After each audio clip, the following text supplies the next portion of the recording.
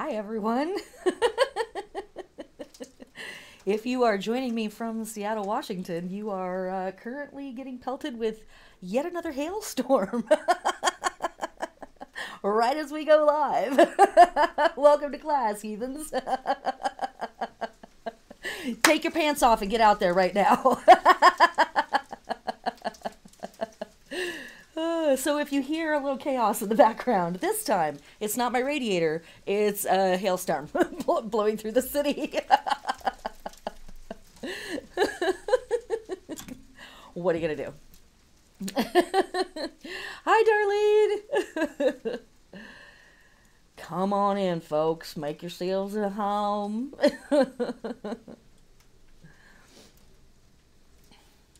Cheers to spring. Cheers to spring.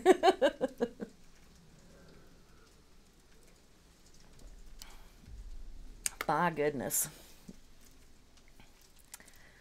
Is it hailing where you are currently?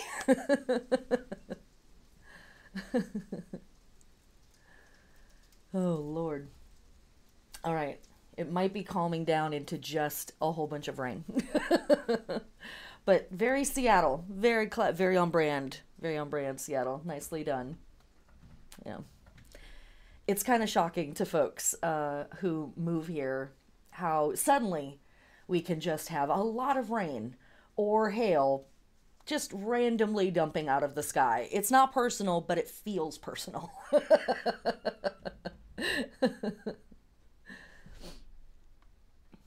We will, as usual, get started in just a few minutes. It's already 6:03. There's much to talk about.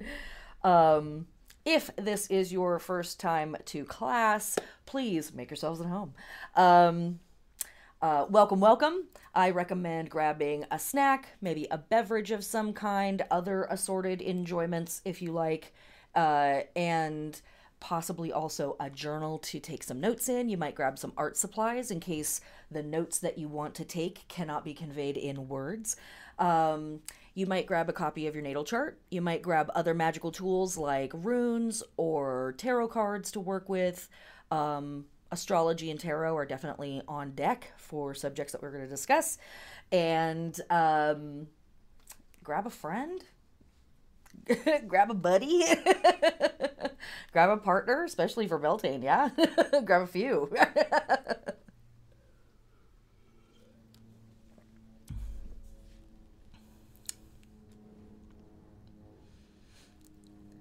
And we will get started in just a moment. Also, if this is your first time here, hi, I'm Megan Angus. Um, uh,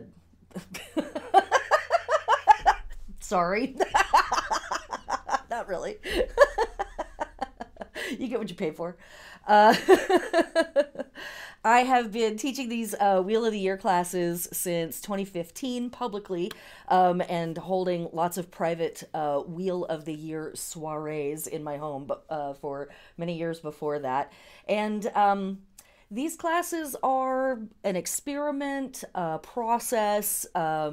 They are born out of my personal exploration of my spiritual practices and what the heck is going on in the world, as well as working with lots of people who were coming from other faiths and kind of feeling disillusioned and but still wanting to be spiritual people, and also seeing a need in the community. Nobody was talking about this stuff, and so I decided to be the person that I knew, anyways, that was talking about the holidays, the holy days, the festivals, the turning of time, the turning of the seasons, and how all of that stuff threads into the practices and the belief systems and the paradigms, really, of pagans and heathens and polytheists around the world. I don't speak for them all. We are not a monolith. I'm sure plenty of people have come to my classes and gone, "That's not right," and I probably maybe I made a mistake too. There's that. But also, it's important to remember that there was not one way that pagans and heathens and polytheists did this stuff, and not everybody did the same things. Not everybody celebrated the same holidays, all that stuff. So it's been a really incredible journey, and it's been really fun to take people along with me on the journey. So We're going to talk about pagan and heathen and witch practices, past and present, as well as other polytheistic religions and other monotheistic religions that are acknowledging the turning of the seasons, the passing of time, sacred days through the calendar, and all of that good stuff. It's 6:06. It can never be 6:66 on the clock, you guys. I don't know. I don't know. Okay. Shall we? All right. In this class, we will discuss concepts like goddesses and gods. And yes, sometimes we are talking about gendered stuff, especially here in Beltane season. Sex and sexuality and the parts of our bodies that we use for those fun and important practices gets talked about and referred to very explicitly by humans throughout time. But very important to remember that these energies that we are talking about are energies that are possessed by all humans, and all humans can work within the iterations of these energies whenever they want to. And our human species expresses all of the iterations of these energies, and no one of them, no one set of them are the standard or the default for the species. These are energies that all humans can encapsulate and embody and express in the world. Okay, so what are these energies? What are we talking about? We're talking about Beltane. Hashtag healthy, lusty, thrusty. Yes. Hashtag Hieroskamos, hashtag sacred marriage, hashtag the sacred knocking of boots, as we like to say in class. Beltane is a holiday, a festival, and a season that is dedicated to the reigniting and celebration, the worshiping even, of human fertility and virility.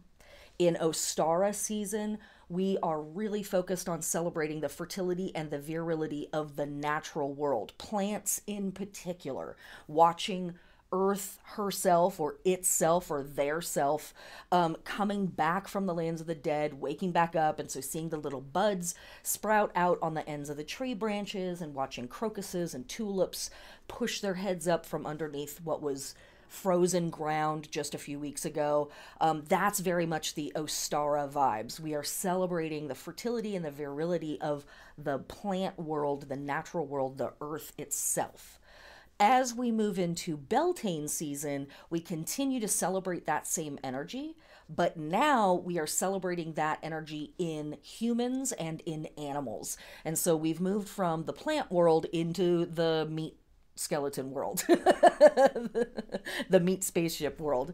And there is a rising power, a surging urgency that awakens in this season as well, and is inherent to a lot of the work that we're doing on the holiday and throughout the 6 to 8 weeks that cover Beltane.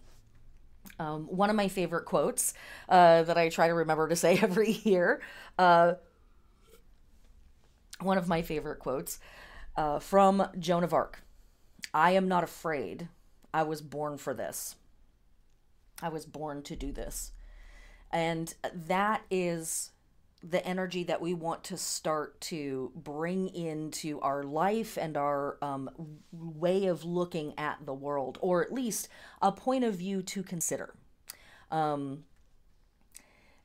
this season, we are coming into union with reality. We're coming into union with the physical world. We're coming into union with doing that stuff that we've been thinking about all through Ostara season, and really it started back in Imbolc season if we've been doing our work. We're embodying it now. It's time to bring it into the physical plane. And part of the symbolism that we will see over and over and over again is a union of opposites, a union of this and that, these and those. There is a binary element in there, and it doesn't have to only be two things. It just needs to be opposing selections of stuff, and or people or energies or ideas or symbols or whatever it is. But the friction of these opposing things coming together and apart and together and apart and together and apart and together again, doing a lot of this stuff is how we get the fire started. And we will see that symbolism over and over again throughout this holiday. May Day, aka Beltane, officially begins at moonrise on May Eve, or April 30th. This is a cross-quarter holiday, along with Imbolc, Lughnasadh or Lughnasadh, and Samhain. These four holidays are in alignment with the four fixed signs of the zodiac, and they are kind of thought of as the four pillars of the year that kind of ground or root in the center of the season. So if we think about that, spring started back at spring equinox at the end of March. Kicks off with Aries symbolism. It's fiery, it's brash, it's bold, it's curious, it's playful. We don't know any better. And we are sort of filled with the vision of, what it is that, we might be doing throughout this next solar year. And we are kind of dialing in on all of that stuff. And then we move into this energy of, now it's time to bring it into the physical world. Officially begins at moonrise. Sorry, I don't know. I kind of drifted off there. I had a weird note on my phone. Apologize for that. Officially starts at moonrise. And a lot of the energy here is perfect love, perfect trust, this union of opposites, all of this good stuff. Okay, where are we seeing this? How are we seeing this play out? What other themes do we have? Let me check my notes. One of the things that we'll see is that the solar symbol or the solar deity is often androgyne or female, and we have male solar energy here as well, but there's an emphasis on goddesses or non-binary characters carrying the sun, caring for the sun, sort of ferrying the sun along. Other things that we see at this time of year, there is a real acknowledgement of the genus Loki, or the spirit of a place. I'm going to talk about that for a second. This is an idea that we see a lot of different cultures work with in various ways, recognizing that the place itself where stuff is happening is sacred and has an energy about it, as well as almost a sentience unto itself, that it is a thing in and of itself, whether we are there or not, whether we're interacting with it or not. And this is a magical concept that we work with a bunch of different times throughout the year, especially when we're following the Greco-Roman holidays. They were really into this idea of like everything had its genus or its spirit about it. Doorways, tables, like everything, and points throughout the day, everything had this. And in Beltane season in particular, there is this very, very heavy emphasis on recognizing that the earth itself and the physical place where you are has a spirit to it. And I mean like literally like the apartment that you're in or the house that you're in right now, the place where you literally live right now, that has an energy to it, that has a spirit or a sentience to it. Do you honor that? Yeah, we're just going to get right into the heavy shit immediately. Do you honor that? Do you recognize that your house has a sentience to it of its own, whether you're there or not? This is a time to kind of honor that, because again, the physical plane is where we are about to be doing the stuff and making things real. And are we just like randomly picking a box to like make magical, incredible things happen in? Or are we acting like the place where we are doing our sacred work is also sacred itself? This is an acknowledgement of that thing. So there's a lot of that energy through this season as well. And coupling with that, one of the things that I've discovered over the years doing research on this holiday is there is just an incredible amount of Beltane in particular symbolism in the King Arthur myths, and we're not going to get into all of it, but just go look it up. There's a lot. It's pretty straightforward, and right into the Excalibur thing, right? The symbol of this sword, which is traditionally a symbol that is connected to solar energy, masculine energy, thrust energy, more importantly, like regardless of gender, but it is also connected to phalluses. In this rock, right? Traditional sign of Mother Earth, the rock upon which civilization is built, etc., etc.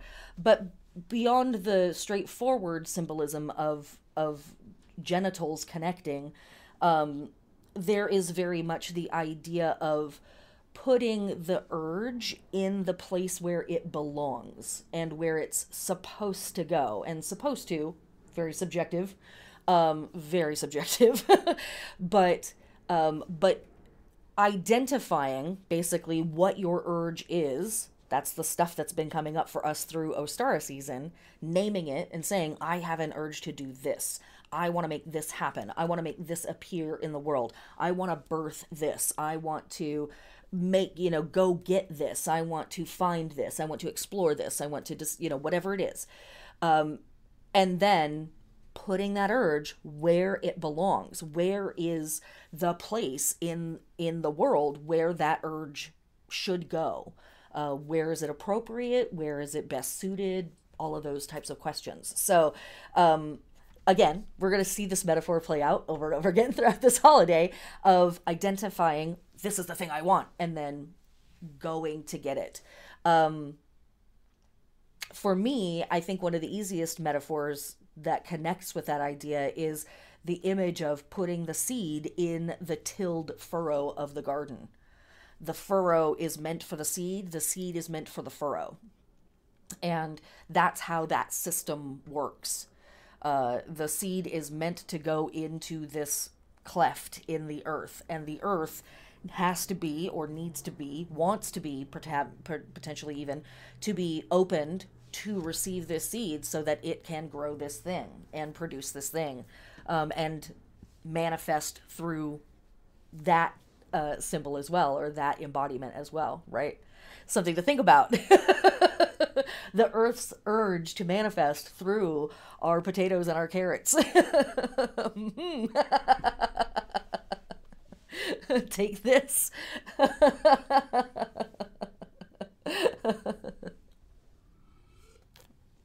Okay, so coming back to our main themes for this, coming back to this idea of opposites, of this and that, and the friction of that. Another important thing to note about this holiday, on the big concept level, is while plenty of, actually I shouldn't say plenty, some pagan groups, past and present, have or do celebrate all 8 holidays of the wheel. Lots recognized 6, and not all the same 6. Lots recognized 4, even 3. And for a lot of groups, there was 2 main holidays that pagans and heathens really, really recognized. One was Beltane and one was Samhain. And this is the great opening of the solar half of the year, the bright half, the overworld journey, the high part of the sun's arc through the sky and its solar arc through the year. And this is marked by a variety of different things, but to me, it really is at the crux of this symbolism of opposites rubbing against each other and causing something to happen. We can kind of think of these 2 years or two halves of the year sort of sliding by each other, right? And one is sort of sliding into position as the other one is going away. And then at the other half of the year at Samhain, the dark half of the year will come in and supersede the light half of the year. And again, there will be that type of friction, and there's a really intense magic that happens there too. Here it's birth, there it's death. And there's our two great energies rubbing up against each other, sex and death, creating and destroying. So just little things like that is all we're kind of focused on here at Beltane, really casual stuff. But this symbolism is paramount, and it's embedded in a lot of the other stuff that we will see. So let's talk about a few things. First off, here is our Beltane wheel created by Ryan Jack Allred, a Seattle-based illustrator and maker of all sorts. Go check him out if you need some stuff or want to buy some art and celebrate an artist. Next up, the Sabbath sign. I still do not know where these have come from. If you know where these symbols came from, please let me know. I have been searching for years to figure out who invented these, where did they come from. As far as I can tell, right, there's the little asterisk next to my head. Here we go, asterisk.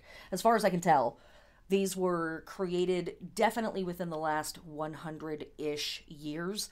I think that they might have been created even as late as like somewhere in the 40s to the 60s, the 1940s, 1960s, but they certainly could have been from before that time.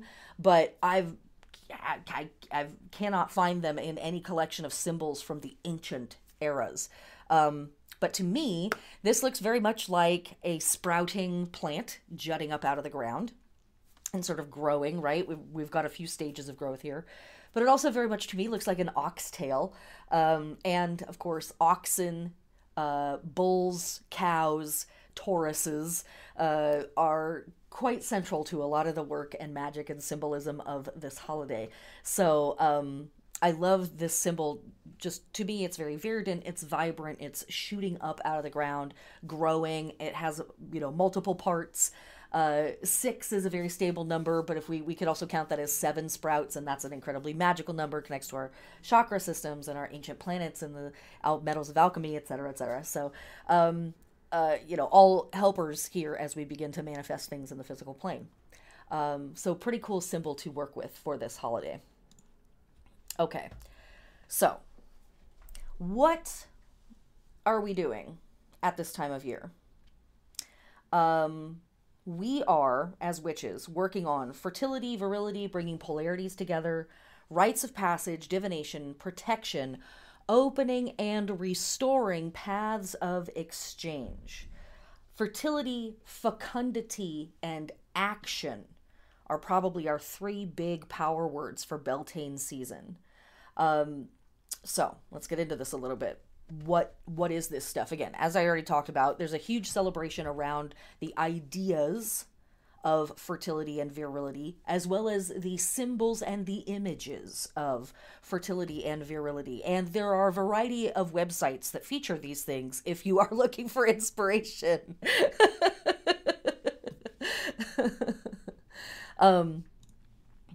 Oh, yeah, doesn't it? It does kind of. It absolutely looks like a rune. It very much does. It's not, but it does seem similar to a rune. The other symbols that are used for the Sabbats also, some of them also look like runes. Some of them are too curly to be runes. They have too many swirly curlies to them, but they're not runes, but they do look like that.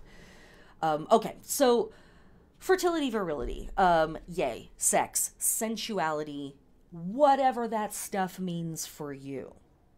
Why is there such an emphasis on this? A variety of reasons. People like it. Apparently it's really popular. Also, if humans don't do this, we will die out. So there's that. there is the natural urge from the natural world to engage in sex and sensuality, and we see it happening in the natural world. But also, we are in some ways still waking up from winter's sleep. We are still, I mean, we had a hailstorm as we went live today. So, yeah, climate change, but also this is what it is for a lot of parts of the world at this time of year. We're still kind of 1 foot in spring, 1 foot in winter. And sex and sensuality are a fantastic way to ground the spirit into the body. It's a big part of why some religious practices eschew sexual practice, is because they don't want to ground the soul in the body. They want to, divorce those two bodies from each other. But at Beltane, we are engaging in the sacred marriage of really marrying the soul into the body so that we are really present and here to make some shit happen here on the physical plane. Bringing polarities together. And again, polarities infers binary, but it absolutely does not have to only be two. It can be as many as you want, as long as they are opposing forces, ultimately to create some kind of delicious friction.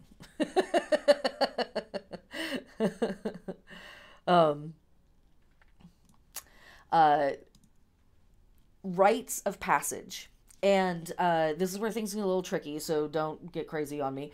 We're talking about people who can consent as adults, but who are still youthful, may be going through a variety of rites of passage at this time, and we can think of sex and sensuality as a really intense type of rite of passage. But a lot of other rites of passage take place at this time too. In the ancient world, in the Greco-Roman world, this would have been the time period where a lot of armies were sort of suiting up for the military season that would take place while there was lots of food and lots of light and wonderful weather, so they didn't really have to worry about building tents and things like that to keep people housed. And there's also merchants and trading begin again at this time of year, because waterways unfreeze, the weather calms down a bit, and it becomes much more safer and easier to travel long distances, or travel through areas that are blocked otherwise because of snow and ice through other parts of the year. So there might also be the rite of initiation of leaving home for the first time, or leaving home and going to a place where you've never been before. So rites of passage of a variety of types kind of come up for us in this holiday. Divination, very, very big at Beltane, because again, we are going into the bright half of the year, and we are kind of, stepping into this other body, this other way of living. If that seems like it's a little extreme to sort of describe it that way, let me give you this example. Think of how you live your life in January or February. How much clothing do you put on just to be able to go outside? Do you always drive, or do you ever walk in that kind of weather and cold? And I guess I'm talking to people in the Northern Hemisphere here specifically, but we sleep more, we eat differently. I mean, our life is very, very different in the middle of winter. And now think of who you are in July or August, and what your sleep patterns are, and what your food cravings are, and the kind of clothing that you want to wear, that whole thing. So we really are stepping into a different mode of being, a different reality, a different way of life. And divination is, going to be a tool that a lot of pagans, heathens, and witches turn to get a sense of like, what the hell's coming up? What do I have to deal with? And on that note, along with, I should say this first, opening and restoring paths of exchange, that's right in there, especially as we move out of Taurus season and into Gemini season, which is the last 4 weeks of Beltane before we hit summer solstice. Don't forget, right? Beltane has this very heavy Taurian vibe about it, and Taurus is like really front and center in a lot of our Beltane energy. And goddess bless our Tauruses. We love you. Thank you for being lascivious and fat and delicious. Thank you for showing us how to live the good life, even when it's all like going to hell outside. Thank you. But Taurus season ends and it becomes Gemini season, and that is in fact the last 4 weeks of Beltane. So, you know, we want to be thinking about what are we doing with Gemini energy and Mercury energy and all of that stuff. We'll get into it a little bit later in the class. But opening and restoring paths of exchange, very, very mercurial, very, very Gemini-en. And then divination, or excuse me, protection. Protection throughout all of these things that we're doing. Protection if we are trying to get pregnant or trying to bring a child into the world. Protection if we are launching a business. Protection if we are going through rites of passage. Protection if we're leaving home, right? So protection energy as we sort of, gird our loins, figuratively and literally, for this upcoming solar half of the year process that we are about to engage in. Okay. Other names for this holiday. We have, is that everything I wanted to say about that? Let me see. I'll go back and check my notes just super quick. Fertility, sexual union of energies, initiation into interpersonal mysteries. Yeah, I love that phrase in particular with this. Interpersonal mysteries. That can mean so many things. With all of the sex and sexual and sensual energy that is embedded in this holiday, for good reason, we want to remember that it is not the only way to create dynamic friction between us and other stuff. Interpersonal mysteries. Love, the return of the passion and vitality that we will work with in summer, purification, maturing life, some levels of harvest. Some harvest seasons actually do begin in some parts of the world during Beltane season. Spirit work and divination. Okay. All right. So, other names. Walpurgisnacht. Probably one of the more common alternate names for Beltane. Also, Witch's Night, I would say, and so Hexennacht. These two are probably the most the most popular other names that we find for Beltane. And so what do we have at this? Walpurgisnacht is Walburga's or Walpurga's night. Currently, we have an iteration of Walburga or Walpurga as a saint, but we all know what that means, right? I think you all have been taking these classes long enough that you know. When we're dealing with a saint, that's a goddess. Used to be a goddess, usually, most of the time. Not every time. But Walburga was very likely a Teutonic goddess of witches and witchery goodness. This is a night for witchy dealings in honor of Walburga, the Teutonic mother goddess. She was very much a character of the witches for the witches. And on this night, she would ride out on her broom across the skies, and all of the witches would rise up and fly with her, skimming over her myth quite a bit there. There's a lot of details. Go check her out. She's kind of incredible. But a lot of her myth sits very closely with our information and imagery that we work with the Wild Hunt. And the Wild Hunt is very embedded in a lot of the symbolism and cultural stuff that comes with this holiday. This is a big part of where the Hexennacht idea comes from, is that this was a night where, again, the veils between the worlds were kind of thin, right? We have these 2 years, these two separate worlds sliding and gliding past each other, and having this friction, this dynamic moment where day turns into night or night turns into day. The dark half of the year becomes the light half of the year. The dead tree begins to grow again. And the Wild Hunt, which were, or are, made up of fairies and elementals and trolls and the dead and the humans that have been stolen by the Fae and taken with them. The Wild Hunt is thought to have been sort of riding out across Earth all through the dark half of the year. And here at Beltane, the door between the worlds opens and they slide into the Summerlands and they head off to their homelands and kind of go back to where they came from. And so a lot of the Walpurgisnacht, Hexennacht imagery falls in line with this wild hunt. One of my favorite names for this group is the Furious Host. We talk a lot about them at Samhain season because they definitely feature really big there too. But it's a lot of this idea of, entities from various worlds kind of slipping through and moving along. Feast of the Sacred Marriage. If it wasn't already obvious, we have, again, as I said, the several knocking of sacred boots.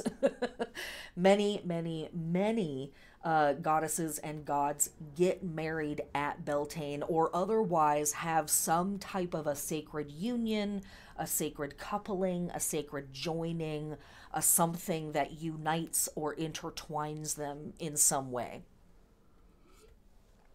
Just a couple off the top of my head, we have the marriage of Joseph and Mary by the Catholics is placed on this day. We have the feast of Blodwed and Lugh from our Welsh friends and ancestors. We have the feast of Nanna and Balder from our Norse friends and ancestors. So we have lots and lots and lots of sacred marriages that are happening at this time of year, emphasizing or echoes of, or however you want to think of that, this fertility, virility, energy that's pulsing at this time. Calan Mai and Calan Haf are just other ways of saying the calendar month of May, because of course that is the month that we will be moving into, aka May Day. And May Day is also the name for the International Workers' Day, which is on this same day. We talk about it a little bit. Do I have it in the book this year? I don't think I do have it in the book this year. But it's in your calendar. That's for patrons. Sorry. Folks who are subbed at the $9 and higher level to my Patreon get access to a seasonal book and calendar and spell work and artwork and lots of other stuff that I throw in there for you guys. Side note, I know I just saw a note, access to the thing. I had to pull the address. I will be reposting it this evening after class because I discovered some people were getting access to the folder that weren't supposed to have it. So I'll be doing a little switcheroo on that, and I will be posting the link to the folder, a new link to the folder with this year's workbook and calendar and all of that stuff, probably tonight. I might wait until tomorrow when I upload the class. Sorry, we're just going to stop class, and I'm just going to talk to my students really quick in the middle of everything. Hi, guys. But I might do it tonight. I might do it tomorrow. But yes, sorry. No, the link is not working at this moment, but it will be in the next 12 to 24 hours or so. And it will be filled with amazing toys and prizes. Okay. So May Day, International Workers' Day. My God, people, unionize. Unionize. You want to talk about unions? You want to talk about unions? I'm not going to go off on that, but if there was ever a season of unions, it would be Beltane. The workers must have bread and roses. Okay? Why do you think Taurus is surrounded by roses? This is not a mistake. This is not on accident, people. Pay attention to what's going on. Radonitsa, also spelled with Radanitsa or Rudanitsa. This is a celebration in the midst of a larger celebration for Slavics called Grudi Rozno. I think I said that wrong. Oh no, I did say it right. Grudi Rozno, sorry. And it is a multi-day spring celebration. It starts off with this big celebration for the god Rod. And then progresses into a 10-day celebration honoring witches, shamans, soothsayers, medicine people, and of oracles, sorceresses, and other magical beings in the community. It's an honoring of their tools, their work, their skills, their place in the community, all of that really cool stuff. Really emphasizing a lot of that witchery vibe that we're stepping into in Beltane season. And then our Irish and Scottish spellings for Beltane, La Baltine. Okay, so those are some alternate names, and now let's move on to some of the main symbols that we work with for Beltane. Have a little sip of my water. Okay. Symbolism. The core of our symbolism in Beltane season is really focused on Hieros Gamos, the sacred marriage, um, sacred beings, and us normal folk too, coupling and more. It does not have to only be two, it can be as many as you like. But getting together, fertilizing each other, viralizing each other. Now, don't let that become viralizing each other, okay? Because COVID is still a thing in the world. So, of course, we're approaching Beltane in the safest way that we can this year. But coupling energy, and grouping energy and fertility energy amongst two or more people, virility energy amongst two or more people, humpery energy amongst two or more people. um, and that energy, then, as it rolls out of Taurus season into Gemini season, becomes twin energy, becomes a little bit more of a symbiotic energy, a mirroring energy. And that can lead us into some cool and weird places with our symbolism. So we're going to get there. But it is maypoles and flowers and bonfires and wicker man and genitals and twins and couples all across the board, as far as the eye can see. So let us look at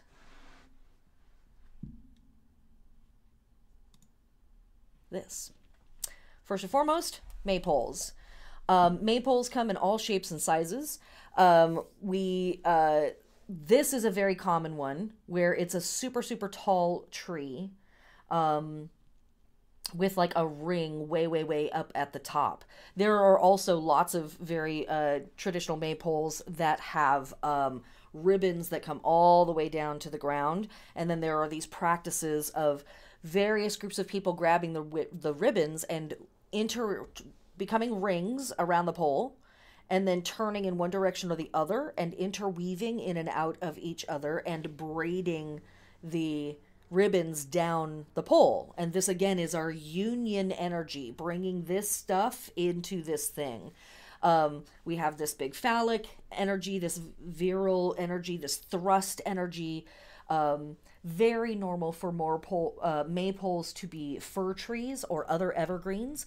Also, oftentimes, they were a tree that was kept alive and was just growing in the center of the village, and this was where this festival was going to happen. In fact, a variety of the different seasonal festivals over the course of the year was going to happen around this sacred tree. Go figure, right? Hey, wacky, I know.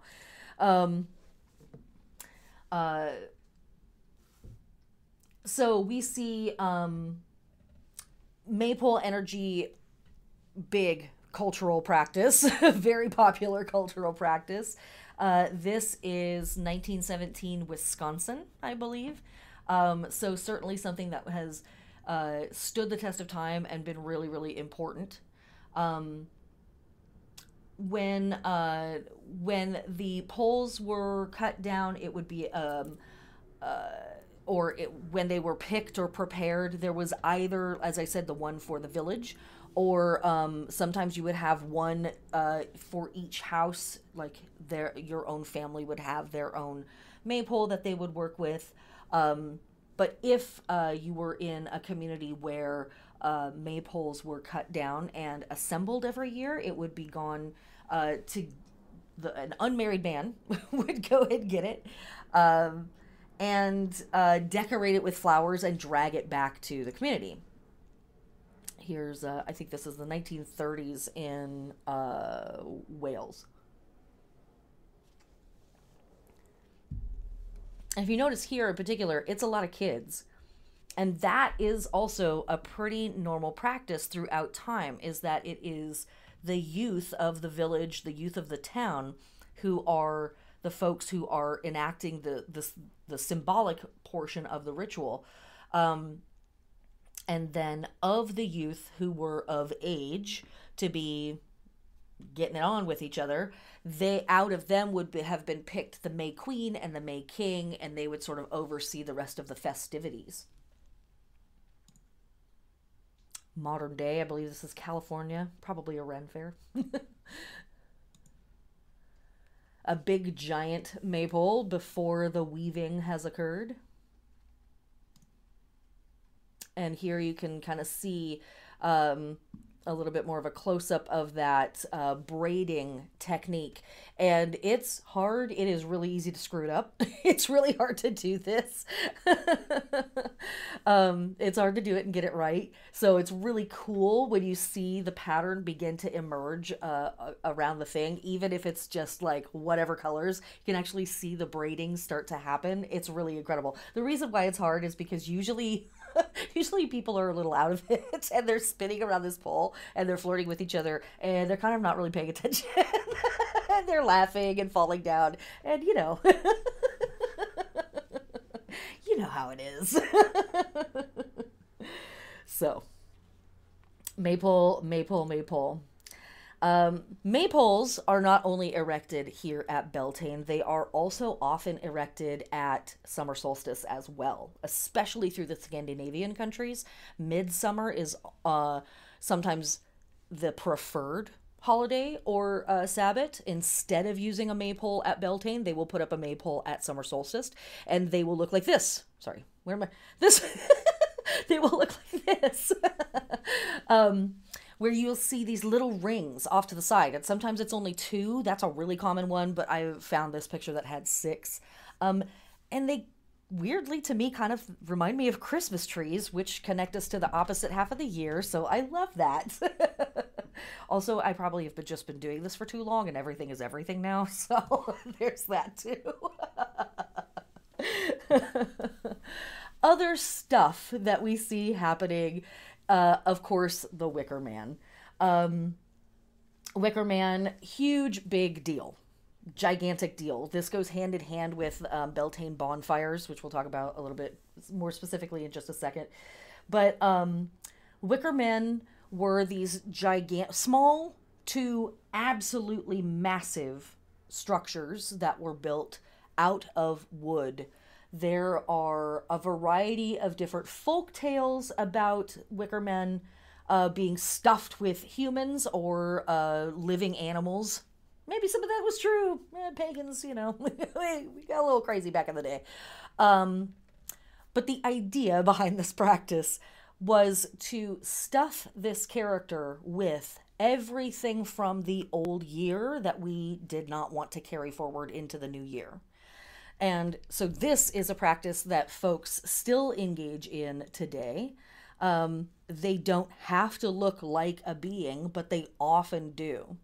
This is from Busseter Farms over in Europe.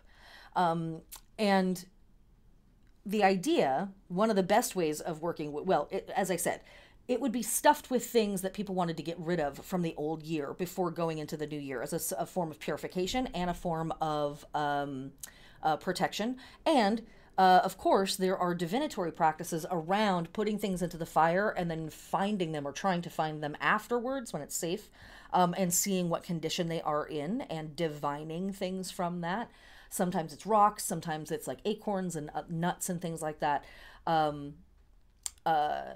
Or, you know, other items as well. But we can still work with this practice today, and a lot of pagans do for Beltane. It's fairly easy to make a small wicker person out of a small collection of sticks and some jute twine. You really don't need to make anything too epic. It just needs to be vaguely humanoid. It doesn't have to look perfect at all.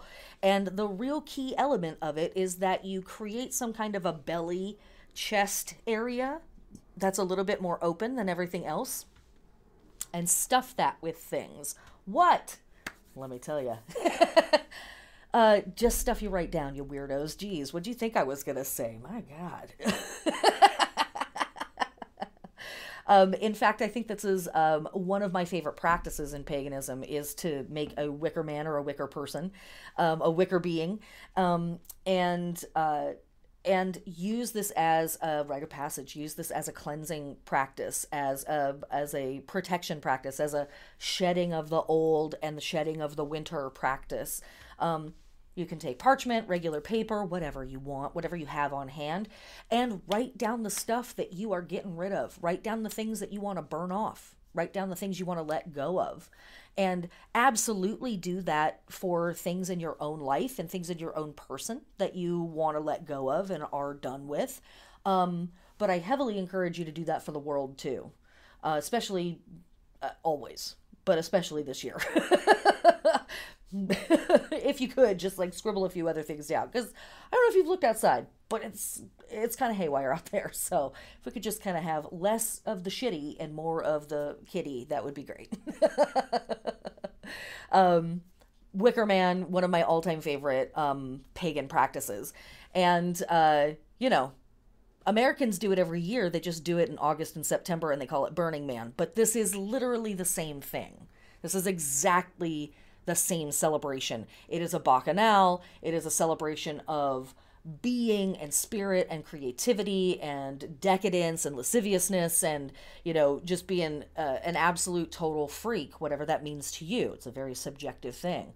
As well as building a whole world wherein you create sacred space and you do all this cool stuff. Meet a bunch of weirdos, go on a bunch of adventures, travel really far, get dust in places that you never, ever, ever thought the dust would get to. It will get there as well. Yes. So we do this every year as a culture on a grand scale. What else are we doing at Burning Man? At Beltane. We're spending a lot of money at Burning Man. Bonfires. And I think that the Beltane bonfire is, to me, aside from the sexiness, probably the key symbol of Beltane. Maybe the maypole. Actually, the maypole is probably the key symbol of Beltane, especially for us in America. But Beltane bonfires as well, really, really key. Very, very central to the work that we do. So, first off, traditionally speaking, the Beltane bonfire would need to be started with friction. You could not bring fire from something else. You can't use a lighter. You can't use matches. You have to rub things together, get a spark going, something along those lines. That is the only way to traditionally start a Beltane fire, is with friction. Because of course, right? That's what we're doing. And one of the ways would have been potentially to have a big pole in the ground and have it tied to cattle which were circling, and allowing that process to grind and create friction in the center and to start a fire that way. I don't know if you could get the cattle going fast enough or if that's even necessary. I was like, is that really possible? Maybe, I don't know. But this book said it was, so okay, cool. The 9 sacred woods are used in starting the Beltane fire. And so we have birch for rebirth and fertility. We have rowan for power and astral travel. This connects us to the goddess Brigid, a fiery goddess. Ash, which connects us to Odin. That's the tree Yggdrasil. And that connects us to wisdom and divination. Alder, which connects us to intuition and personal magic, definitely emphasized in this season. And alder is used to make whistles to call fae and fairy, and alder is also used in other fairy magic and fae magic. Willow, which is for protection and for healing, and is connected to a lot of femme and women's and AFAB magic. Hawthorn. This also connects us to the fae and to elementals, and this is a wood for cleansing and protection and defense. And holly, also for protection and for change. And finally, hazel for wisdom and for dreams. And of course, hazel is also traditionally used in dowsing rods. And so you would never, ever, ever use the wood elder in this. That's one of the big no-nos, even if you can't get the other ones, or if you're only using 1 or 2, do not use elder. But this is the Beltane fire, and we see the Beltane fire play out in a bunch of different ways in pagan civilizations and ceremonies. Sometimes people were just sitting by the fire, again, as I was saying before, like with the wicker being, we are putting things in the fire and waiting until the fire dies down and then pulling them back out of the fire to see if they changed or how they changed, and then doing divination with that. Very, very common and typical. But also jumping the Beltane fire or driving our cattle through the Beltane fire, also very, very traditional. Now, driving cattle through fire, probably not this big. I've read various sources that sometimes folks would wait until the fire had died down significantly, and then they would drive their cattle through. Other sources, and I expect that this is probably regional, more than one being true and one being false, but other sources suggest that 2 fires would be set and you would drive the cattle between them, and that is definitely something that's documented in other sabbats.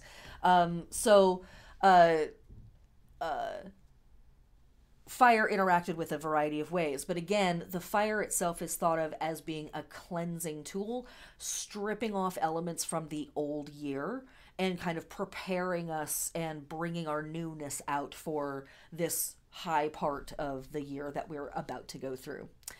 And last but not least, flower crowns. Working with flowers at Beltane, huge. Huge, huge, huge, huge, huge. Wearing flowers, eating flowers, divining with flowers, giving flowers to people, making things with flowers. Massive. Why? Well, because they are in bloom at this time of year, more so than any other time of year. So if you want to work with flowers and flower energy magically, this is a fantastic time to ethically harvest them. They're really surging in their flowery goodness at this time of year. Obviously, there are flowers that grow year round, but there is a surge of flower energy at this time of year. But one of our key holidays and one of our key goddesses that we work with at this time of year is Flora from Roman, and Floralia. And Floralia is a Roman holiday or celebration that took place at where we mark Beltane now, and it was very similar to Carnival or Mardi Gras, very similar to our current Beltane. Raunchy, fun, hanging out, eating food, being a pervert, clothes, meh, like that whole thing. Just really enjoying and reveling in the decadence of the physical plane. Eating tasty food, smelling tasty things, tasting tasty things, touching tasty things, looking at tasty things, like all of that, like really doing whatever you could to delight the 5 senses, and just reveling, really. And Floralia is a goddess of flowers. Like Blodeuwedd is also her face of flowers, a goddess of flowers. Nana also a goddess of flowers. Lots of these deities are worshipped at this time of year, and a part of the sacred marriages that we're seeing. And so people decorating themselves with this symbol was really important because recognizing the shift in the natural world and that the natural world is producing this stuff, but also flowers are this really lovely representation of genitals a lot of the time, in all of their myriad forms and functions. And so to be wearing flowers was sort of like walking around with all of these various types of genitals, just on display. Want to put your face in that? I've got 3 of them. This lady's a pervert. I am, in fact. Yeah, it's true. It's true. These things are true. Let's see. What other practices do we have from this time of year? Talking about the practices in the flower crowns in particular, or with flowers. Flower baskets, like making little baskets out of paper, like very little, could be recycled immediately kind of moments. And going out and picking flowers at sunrise and then like anonymously leaving them on your neighbor's door or in your coworker's cubby or whatever. Very, very Beltane energy. Decorating with flowers, decorating with budding hawthorn in particular. We've just stepped into, or we're about to step into the Celtic tree month of hawthorn. Flower crowns, as we see. Dressing in bright colors, also very appropriate for this time of year. Dancing in our gardens, blessing our gardens, and having sex and sensual activities in our gardens or next to our houseplants if you don't have an outdoor space. Very appropriate. And going a maying. It's literally the same as wassailing or caroling, except it's springtime and people are drunk on the sun. So dressing up in bright colors, wearing flowers in your hair, and holding hands and skipping down the street and singing songs at people's yards. Completely appropriate behavior at this time of year. This is the old time religion that folks are here for, okay? This is what we're talking about. It's full blown hippie bullshit. That's what I'm talking about, people. Let's go. As we said before, acknowledging the genus Loki, acknowledging the sacredness of the place, the sacredness of the actual physical realm where you are going to be doing your magical work. Sex, like what else do we have to say here? Turning the cattle out to pasture. Oh yeah, May Day morning, get up at sunrise, and if you have access to grass that you feel good about, go out and get the dew on your hands and wash your face with that dew on May morning. It's a protective practice, it's a cleansing practice, and it's a blessing practice. And you can bring in whatever type of beauty into your life, whatever that word means for you. You can bring that into your life in that one simple little May Day spell.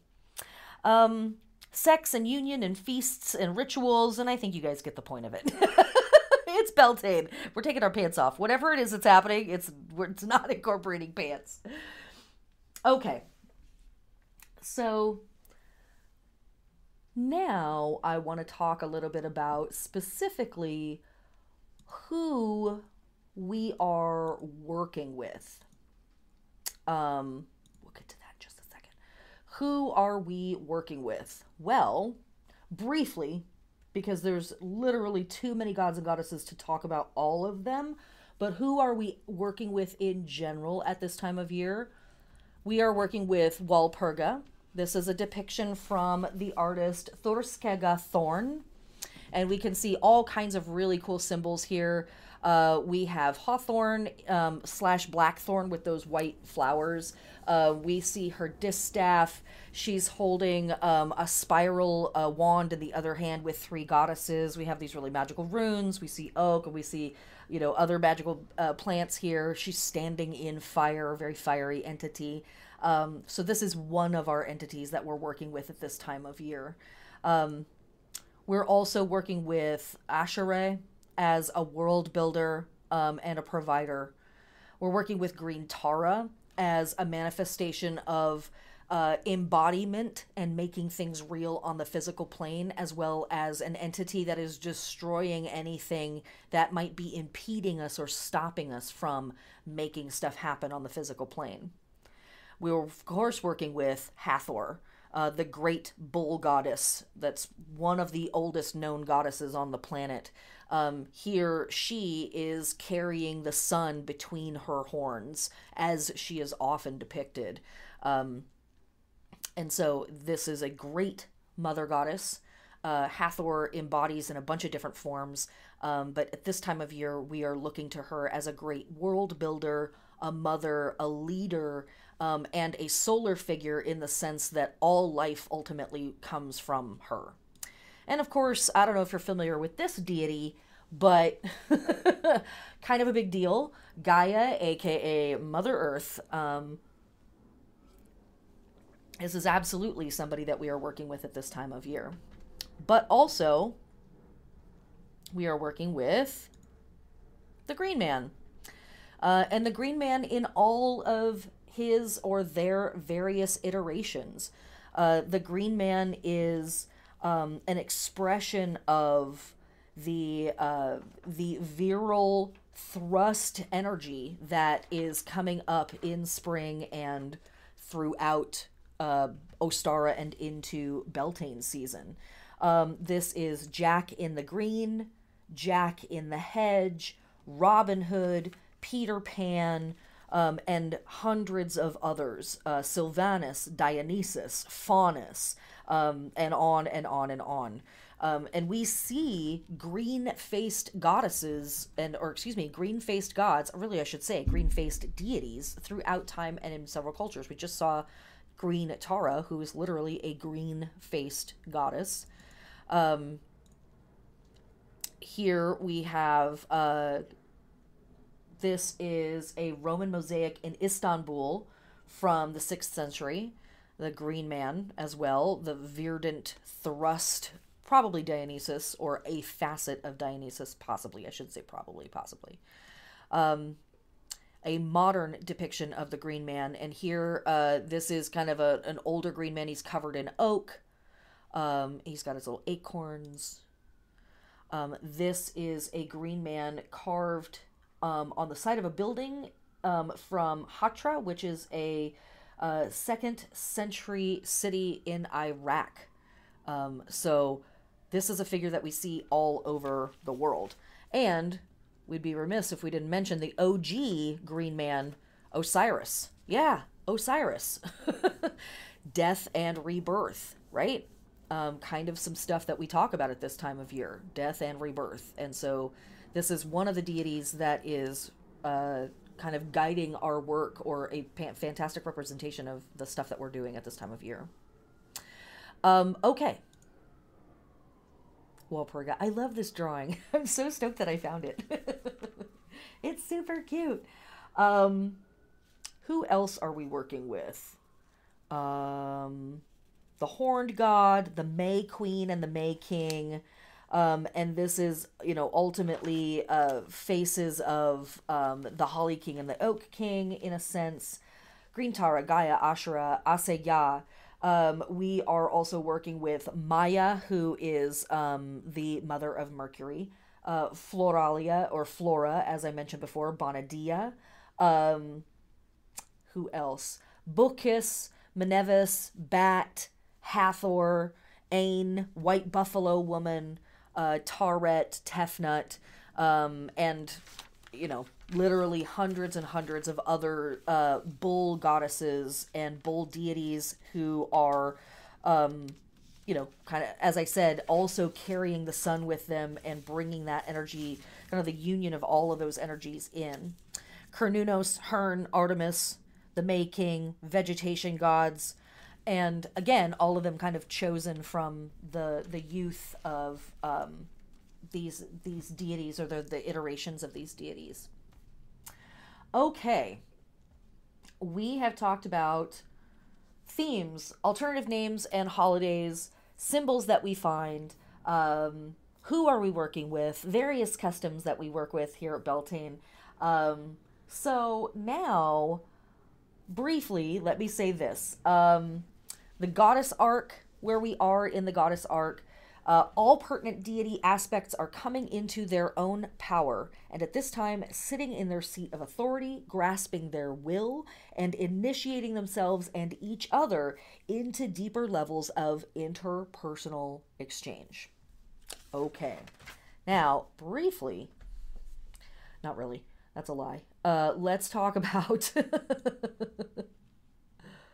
some of the other holidays. I don't know, I put my chair in the wrong spot. My camera's all weird. Sorry. I know what I'm doing. I've done this before. Be quiet. So, in the global context, we are looking around the world and we are seeing holidays, festivals, holy days, past and present, focused on surging power, fertility, exchanging energy, and opposing systems, aka sex and death, in alignment with this cross-quarter holiday. And really, our holy days for this time of year break down into two chunks. We have our Taurian holidays, and then we have our more Gemini-focused holidays, or that's kind of how I think of it. So with our Taurus holidays, we have things that are focused on like death and resurrection, fertility, marriages, like sacred unions, earthiness and producing things in the earth plane. And so, in conjunction with the Night of Beltane for pagans and heathens, we also have holidays like the Feast of Oba from our Yoruba friends and ancestors, Lei Day, which connects us to more flowers from our Hawaiian friends and ancestors, the celebration of Ashura from our Babylonian friends and ancestors, the Feast of the Queen of Heaven from our Catholic friends of ancestors, but also Floralia from the Romans, Garland Day in the UK, all connecting us to flowery goodness. We have Mother's Day in the US, Mothering Day in the UK, Earth Mother Day from our Gnostic friends and ancestors, Feast of the Three Mothers from our Celtic friends and ancestors. I think you get the idea. This whole season is filled with celebrations around the world, acknowledging the universal energy of motherhood and what it is to mother a thing into existence. Again, a concept that all humans have access to. So don't think that that's somebody else's responsibility. Easter.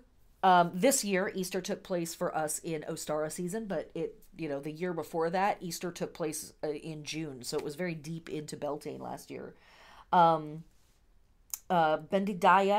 Actually, no, I'm not talking about that one yet. So, these are all holidays that are very focused on earthiness, mothering, producing things in the physical world, and then of course we have all of our sacred marriages. And sacred marriages, Hieros Gamos, that whole thing. So then we move into Gemini season, and Gemini season brings a lot more emphasis on merchants and sea imagery and ocean imagery, twins and magical beings and beings who practice magic. And so as we move through Gemini season, we have holidays like Cas Canary from our Vodun friends and ancestors, which is the release of the dead from purgatory. And then Mange les Morts, which is the feeding of the dead. We have Grudi Rosno, as I mentioned before, this Slavic or Eastern European 10-day festival that's really dedicated to witches, shamans, soothsayers, and others to bless them and bless and cleanse their tools.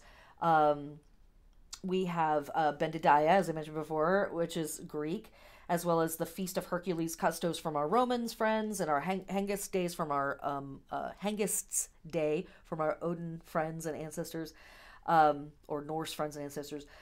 Several festivals in the latter half of Beltane celebrating athletic, androgynous, and competitive hunters, warriors, merchants, especially those who appear in pairs.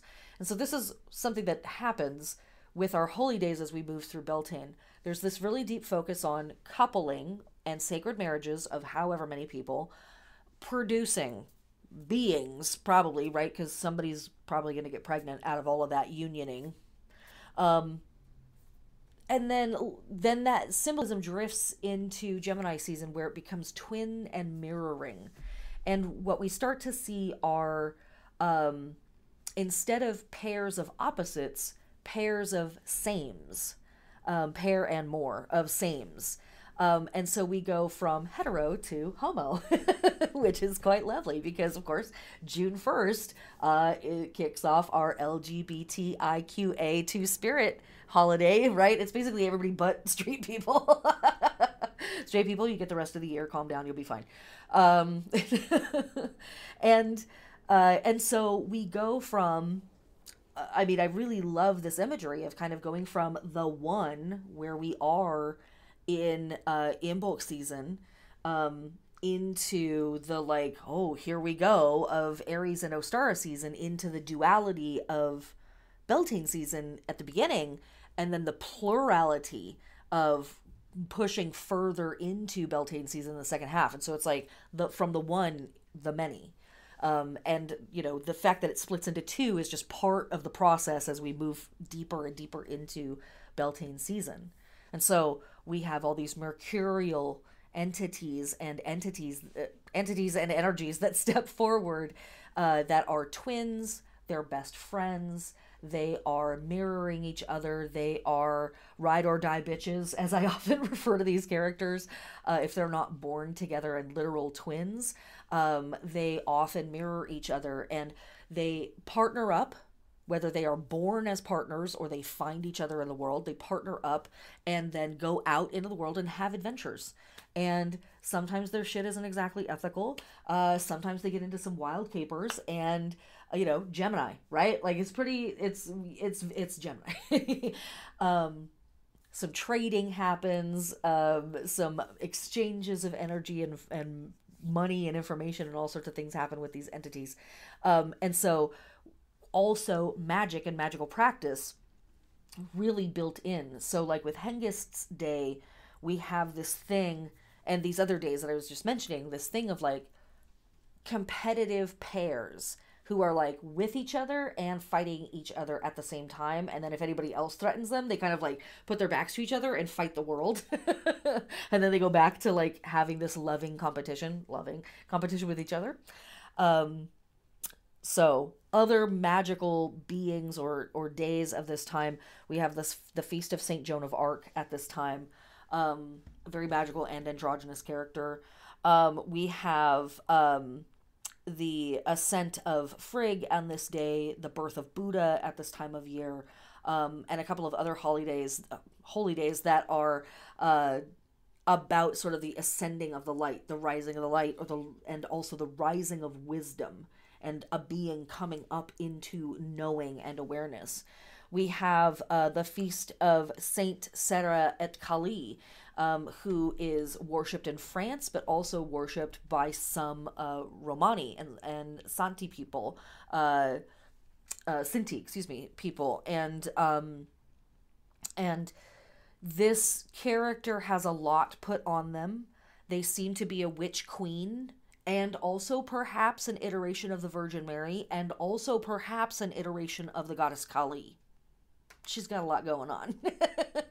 But she is an incredibly magical being, and she blesses and protects travelers, the Romani people in particular, and nomads of various types around the planet. So she's a pretty cool character.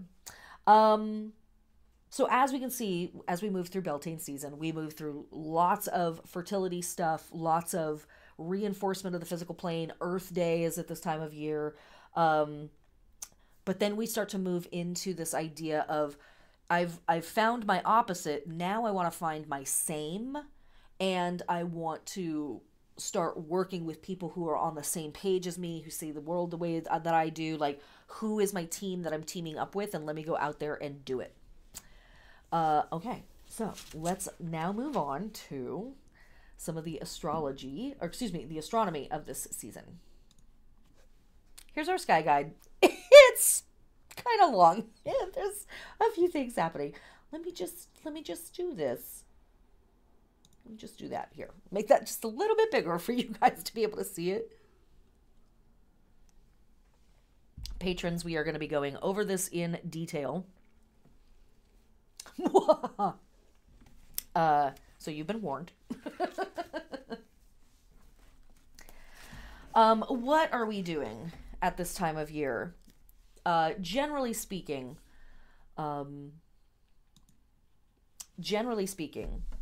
the sun is going to move through Taurus, and then it's going to move through Gemini. So we have our earthy vibes, and then we have our airy, I need to communicate and network with people vibes. We know that Mercury and Venus are going to be somewhere around in that conversation through the month of May. Venus will be traveling through Aries. Jupiter also will be traveling through Aries, kind of bringing in the back end of spring energy, or the front end of spring energy.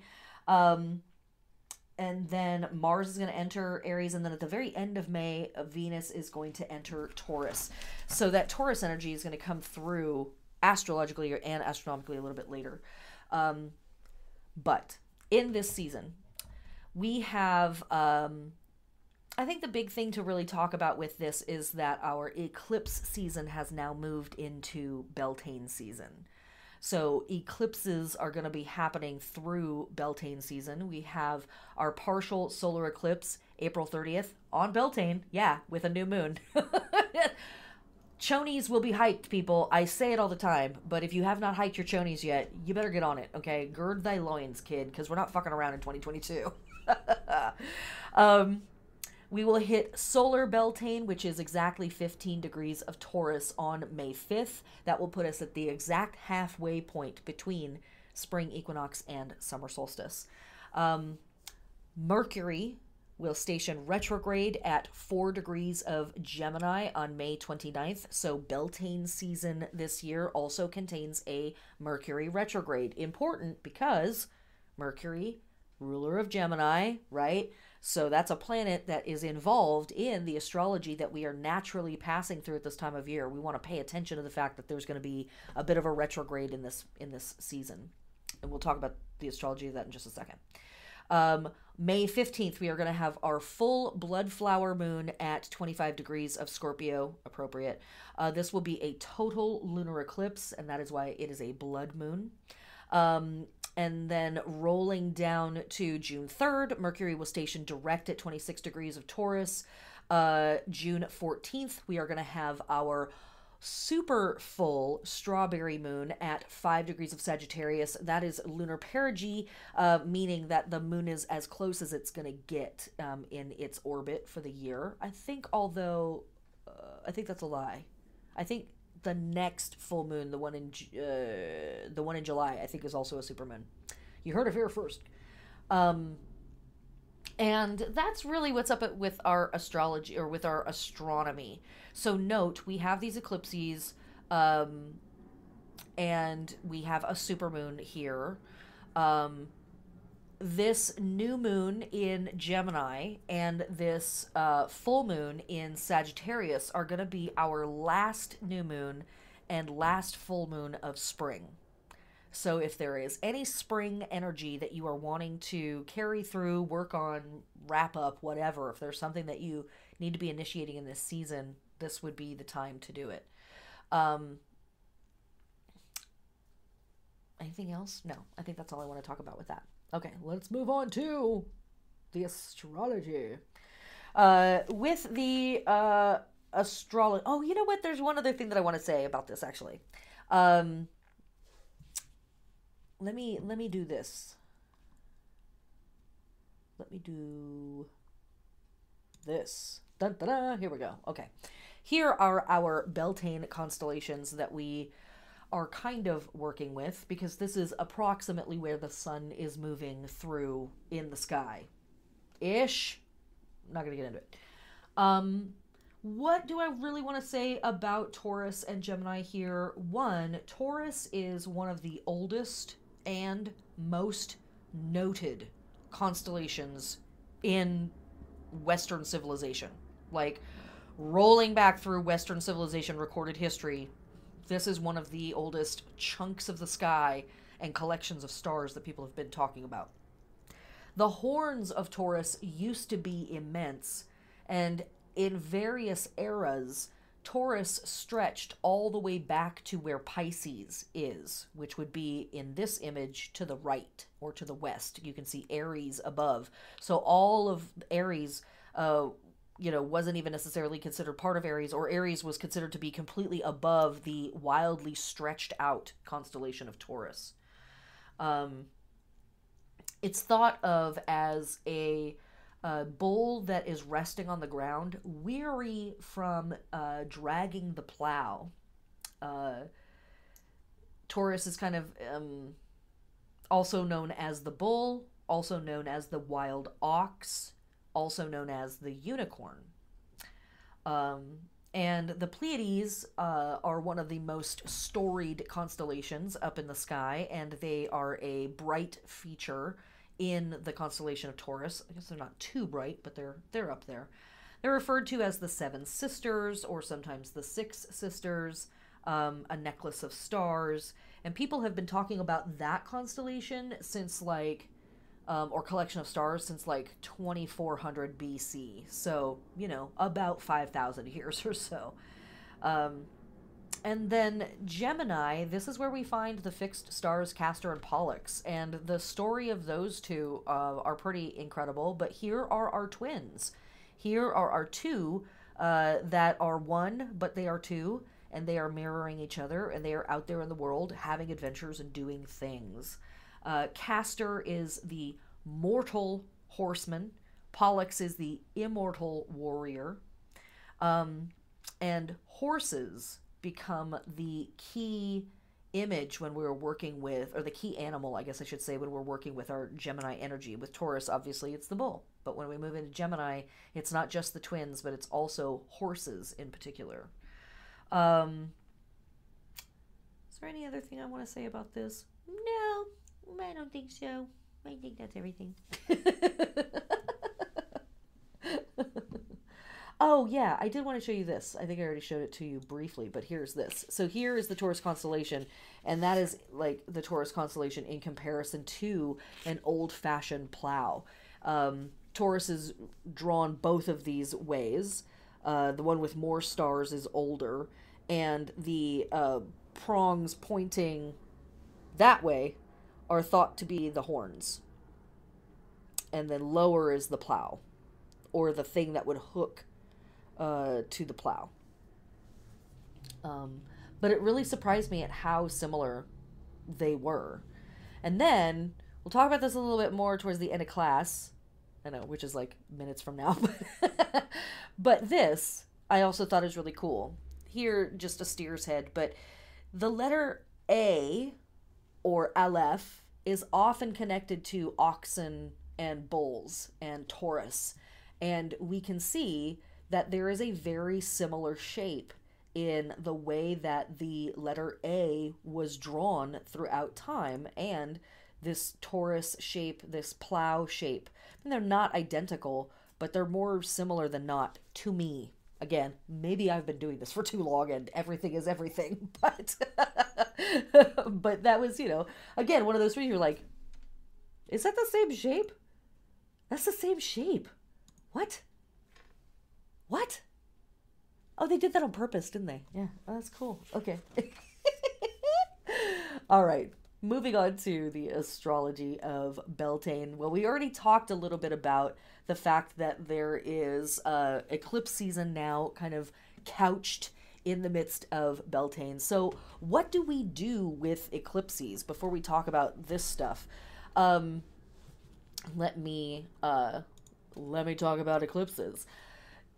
Eclipses, solar eclipses and lunar, both have a funky reputation when it comes to rituals, spell casting, magical work in general. And there's a lot of conjecture, a lot of traditional magical practice and spiritual practices say, keep your head down, don't even look at the eclipse, and definitely don't do any magic other than maybe prayer, or like leaving out an offering for your beings that you work with, your ancestors, your guides, your deities, whoever.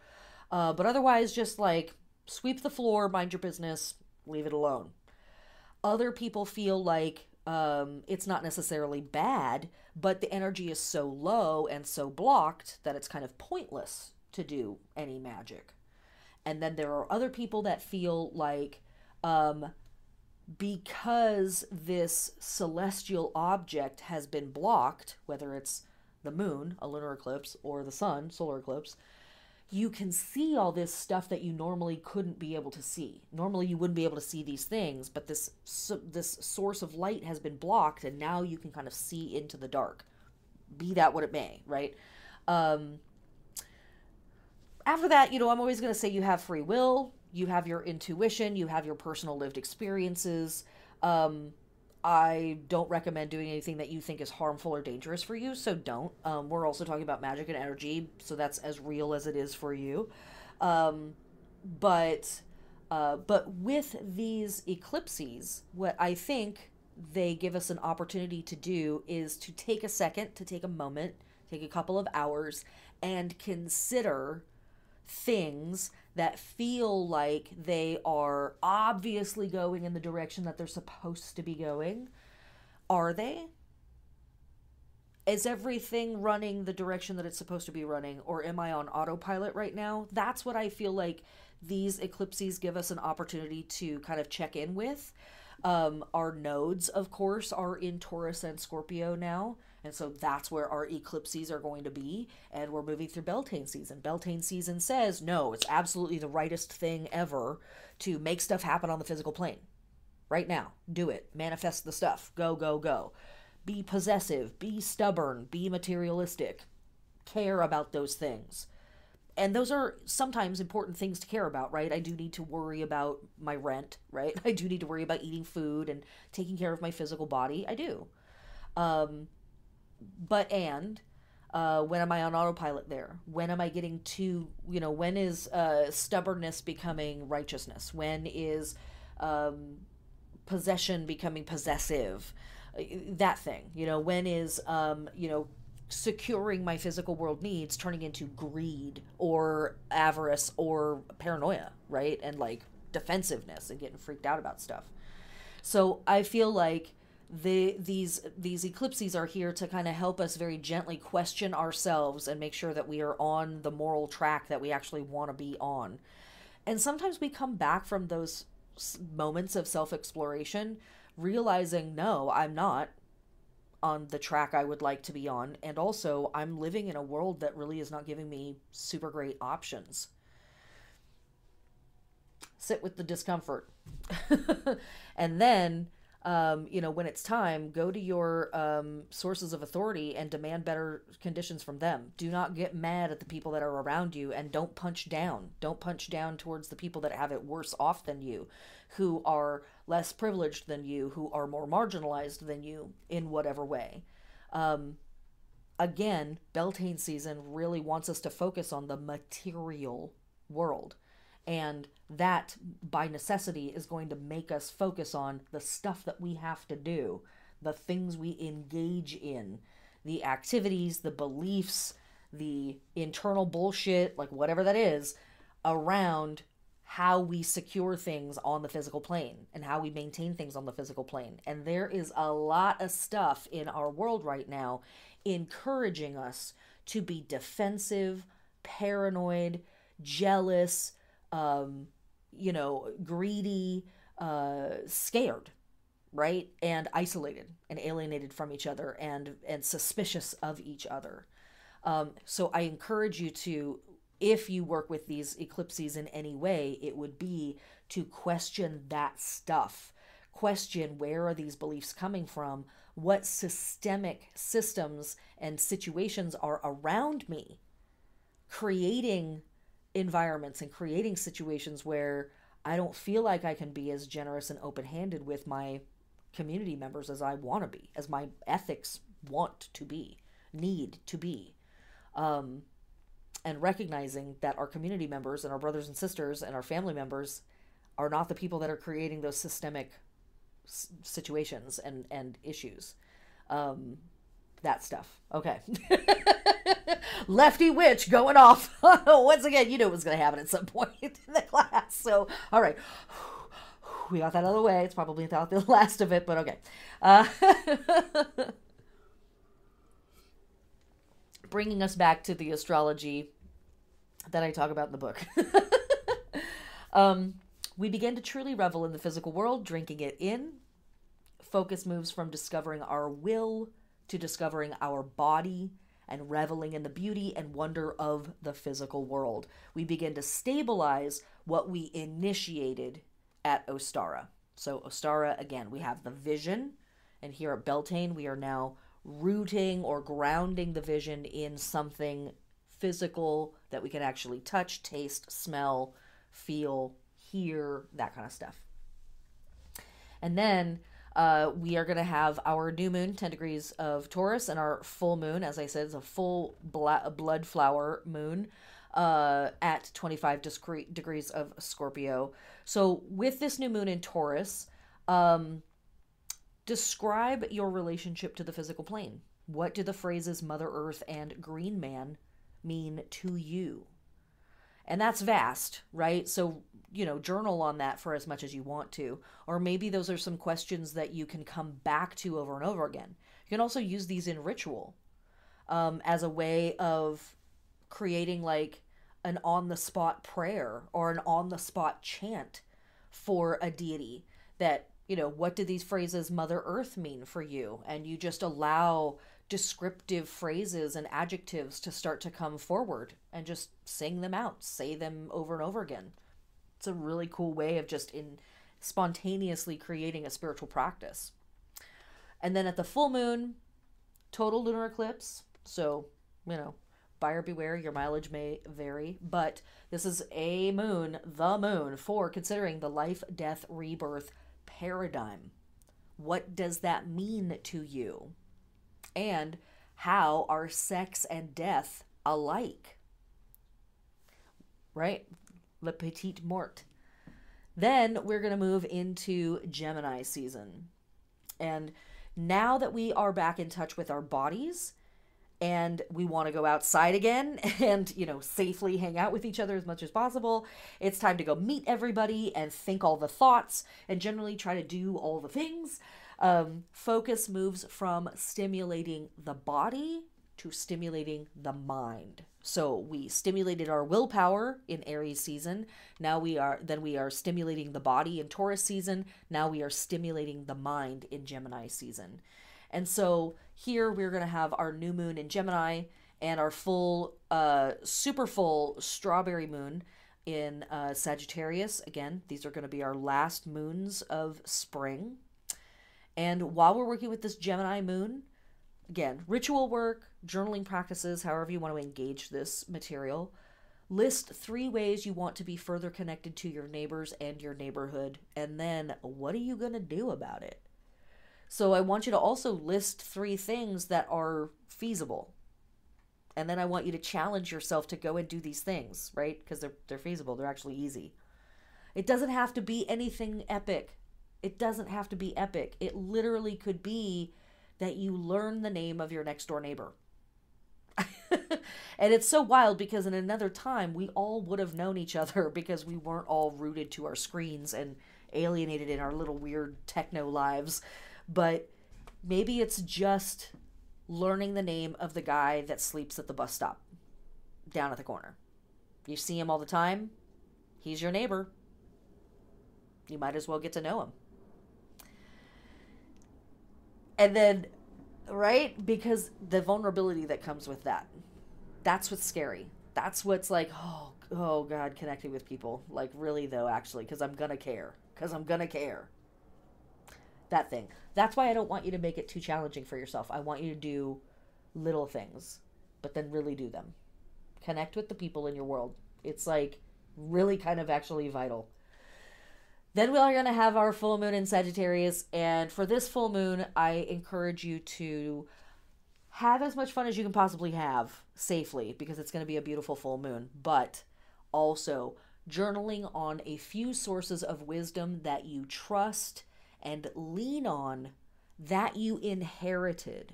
Not necessarily systems of wisdom that you have found on your own life, but things that maybe a family member brought to you or a friend of the family or somebody who helped raise you or anything along those lines. That's more important. Or sources of wisdom that you have inherited from the systems that you live in.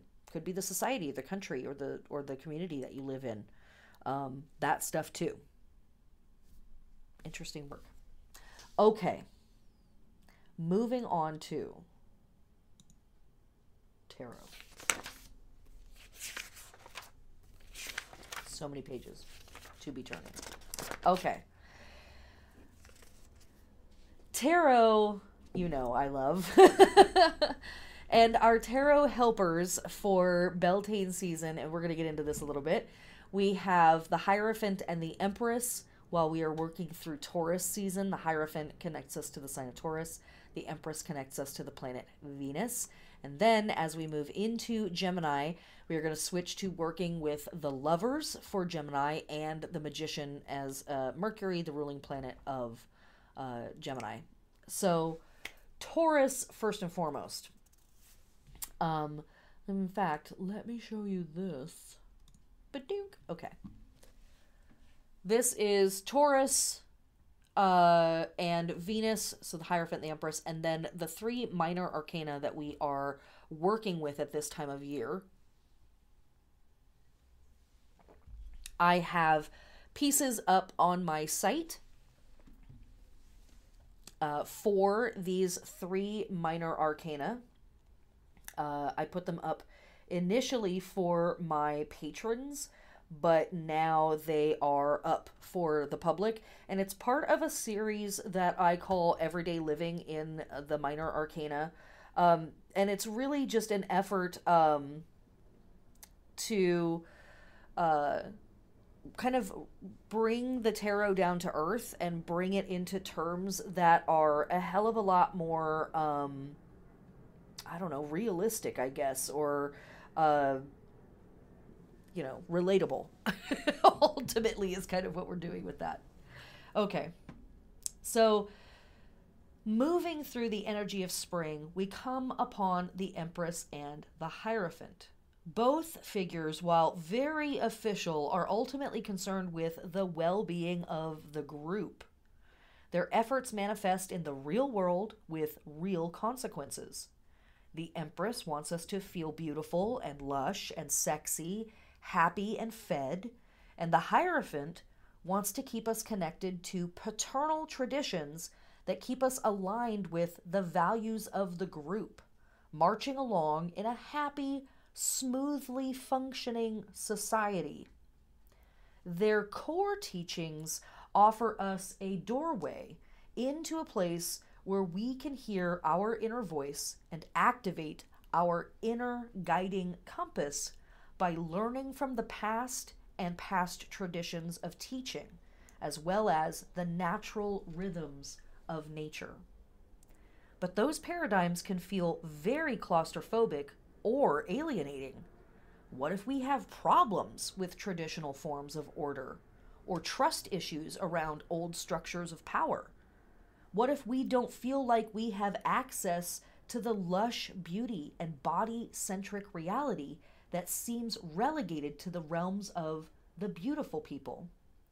What if our bodies or our soul's rhythms don't seem to match our peers? The politics of the body and the politics of social hierarchy can feel like a dividing force, and it strikes at the core of our feelings of self-worth. In this season, we will be asked to play several parts in a story about inclusion, exclusion, and the karma created around these interactions. Sit with it. Feel in yourself who wants attention. Consider what you get out of life when you feed and build with these various selves, or when you don't. Listen to what your heart has to say about worthiness, about feeling excluded. Where do we allow traditional thinking to conform us? And when is that okay? And when is it not? Can we see the nature of the things we have built in our lives? What is true success or victory in our lives? At the heart of it all, we must have a passionate yearning for the thing, or it won't matter.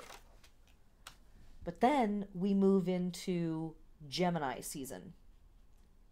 And side note, I just have to mention, because it's really incredible, the sun in Seattle is setting, and it's this beautiful golden light, and it is raining at the same time, which I do believe is called a fox's wedding. So, we're having a wedding outside with the rain and the sun joining in the sky at the same time. Pretty incredible today in Seattle, Washington with the weather. Pretty dang cool. All right, so now we move into Gemini. And in Gemini, we have the Lovers and we have the Magician, and then we have the 8, 9, and 10 of Swords, leading us up through the last 4 weeks of Beltane and into summer solstice. And these cards, Gemini Lovers, the Lovers and the Magician, most folks are pretty cool with hanging out with. The 8, 9, and 10 of Swords, maybe not as popular. But what is happening here? Well, we see in the Lovers card, there's that big hill between those two people, and that is a sign of pregnancy. Now we can infer pregnancy as the literal metaphor of a human that got pregnant, but it's also the pregnant with potential. As I have said many, many times, we are not always talking about flesh babies. We are talking about the things that we are producing or trying to produce in the world. And so here the lovers are, okay, this is happening. This is starting to happen. In the Magician card, we are seeing literally the people or the being that has the 4 elements of the material world laid out in front of them, right? Those are the tools that we acquire in Taurus season. And they're like, okay, I think I got this. I think I can like make magical stuff happen now. And so what do I want to say about these 2 cards? Well, again, as I just said, there's this pregnancy energy. There is this, and then there's this figure that's like, I have figured out how to bring the above and manifest it down here in the below. We see that in the arms of the Magician. We're going to talk about these cards more through the season, and also in Litha season, but let me say this. The subconscious can and does receive influence from above, and it can and does reflect that in the subconscious. And that is a lot of the relationship that's happening between the 3 characters in the Lover's card. But it's also a really highfalutin way of describing what's happening in the 3 minor arcana cards. Because ultimately, where we are in the energetic process of Gemini is we have a vision in our mind that we've inherited in Aries season. We begin to manifest it in Taurus season, and now our mind begins to try to wrangle the differences between these 2 worlds and how it is that these things fit together or don't fit together.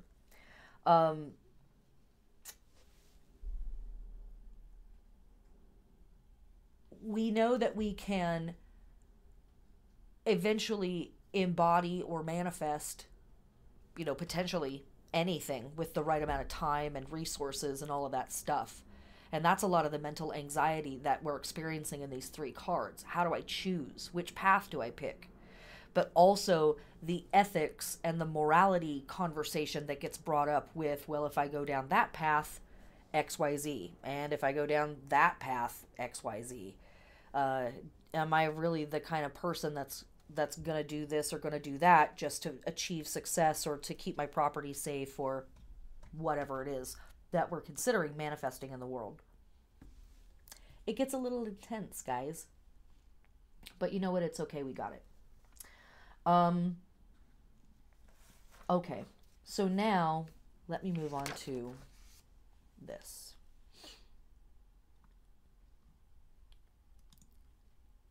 I really wish I could show you guys the light that's coming through because it's actually incredible. Pretty special stuff going on outside in Seattle, Washington today. Okay, let us talk a little bit more about our Taurus energy, and then we are going to wrap it up for the night. So let us go to here. The constellation of Taurus is huge and may have reached all the way back to Pisces at one point in history. We know that humans have been working with this constellation for over 6,000 years, as it marked the vernal equinox, spring equinox, from approximately 4300 BCE to 2000 BCE. But it's not the oldest record of human veneration of the bull or the cow. The earliest evidence that we have of bull worship is at the famous archaeological site Çatalhöyük in eastern Anatolia, aka Turkey, from approximately 9 to 10,000 years ago.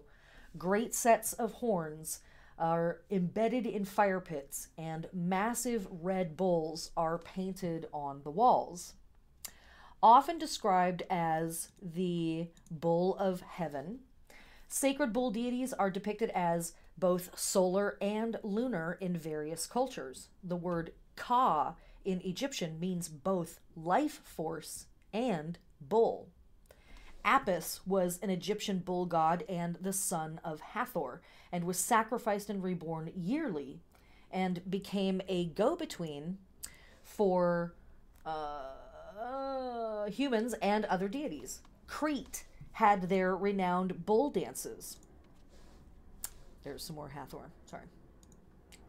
And some more Hathor. There we go. Crete had their renowned bull dances with players grasping the bull's horns and leaping over them, and Manoa had their infamous minotaur skulking the labyrinth.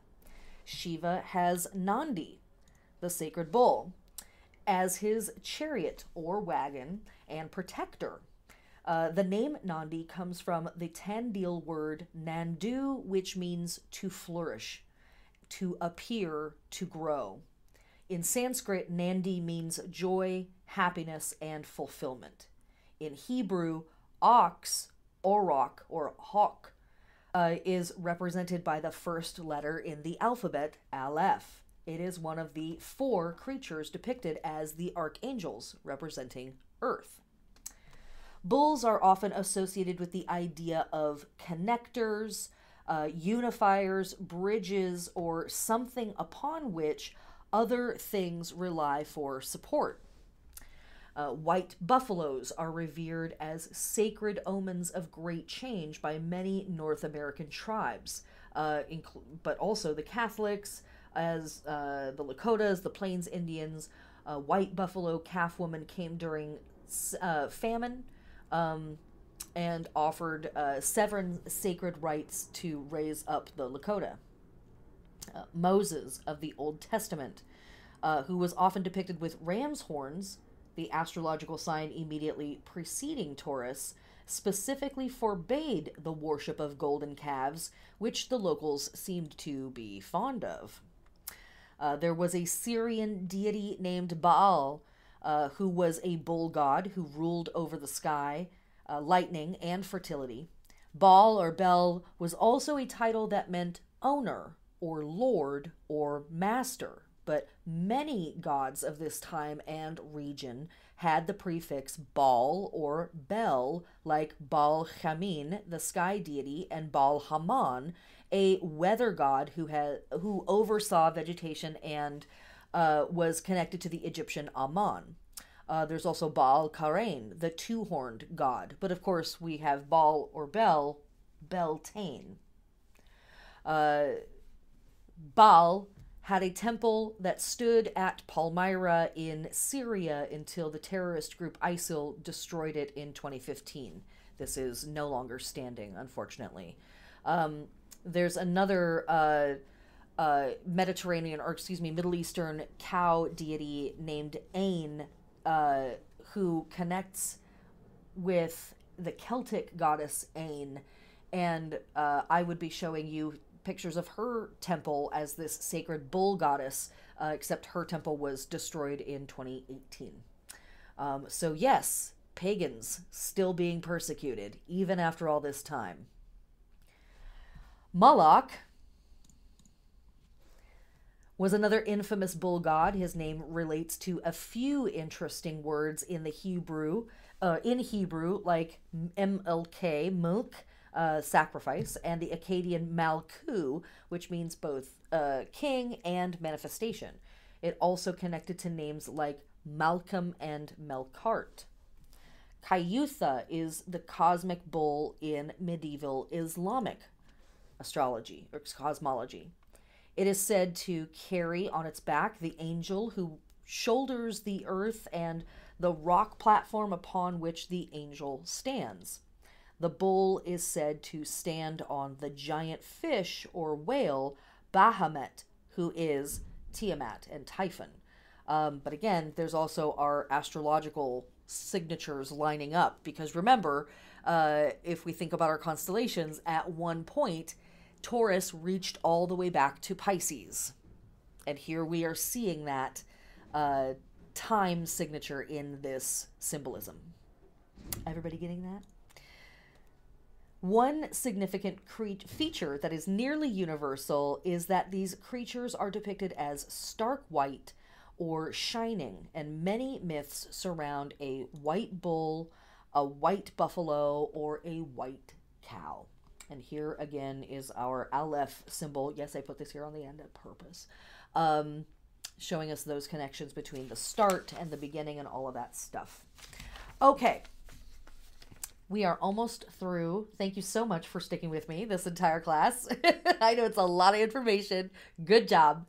That brings us back to cows, cows, cows, cows, cows, cows, cows, cows. Okay. And Taurus, or tarot. We talked about tarot. Yes, we did. Tarot, tarot, tarot. Okay, so briefly to recap, our ritual forms: running between two bonfires or jumping a fire, hanging a rowan branch over your door, burning a wicker man, wandering through nature. I say that at every class. This class is no exception as an incredibly magical time to go out and really smell earth, taste it, touch it, smell it, listen to it, feel it, really get it on you.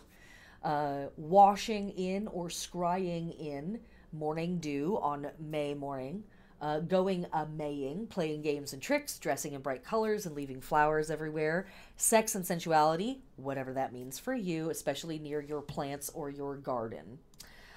Very quickly, for building your altar this year, for Beltane altars, this is the time of year, depending on where you are, that you may start to be able to go outside. If you can build an altar outside, that is the most appropriate thing to do. If you can't, bring the outdoors in as much as is reasonable for your circumstances. Perfectly appropriate things to offer on your altar and offer to people at Beltane season: oatmeal cakes, flowers, honey, almond seeds, lentils. Our plant helpers, rose, probably more than anything else, and woodruff as well. Very, very potent to work with during this season. Animal helpers, of course, are bulls, absolutely horses. And when you read into the myths of our various deities that we work with at this time of year, you'll see the presence of a lot of these animal helpers there. Mineral helpers, for tapping into Taurus energy in particular: copper, rose, and emerald, big time. And I know people are like, emerald? You can find raw emerald at gem stores, at crystal shops, sometimes very, very cheap because they're not good looking stones, but it is real emerald, and it's a way of having that stone on your altar if you want to work with it magically. Then when we move into Gemini season, starting to work with chrysoprase, glass, literally, and kunzite, all are really, or excuse me, salt, not kunzite. Kunzite is also connected to Taurus, but chrysoprase, glass, and salt in particular, really great for working with Gemini. Incense and oils are flowery flowers, especially so through Taurus season, and then into the lighter stuff like sandalwood, agar wood, lemon, benzoin as we move into Gemini. Again, all of this stuff is completely appropriate for using on your altar for Beltane, giving as gifts, wearing it, eating it, putting it on your shirt, hanging it in your house, whatever is safe and appropriate for you and your circumstances. For your Beltane ritual, here are some meditations. How can you bring more pleasure into your life? How does your sexuality contribute to your vitality? What is the relationship there with those energies? Thinking on things that bring beauty into your life and how you bring beauty into the world. Just meditating on that for a while. But then describe 5 things about yourself that are unique or beautiful, aka that nobody else is manifesting. And when you hear the phrase, the dance of life, what does that bring up for you? Because that can be pretty potent stuff to work with at this time of year. Okay, that brings me to that. And so now let me head to here because we are just about done.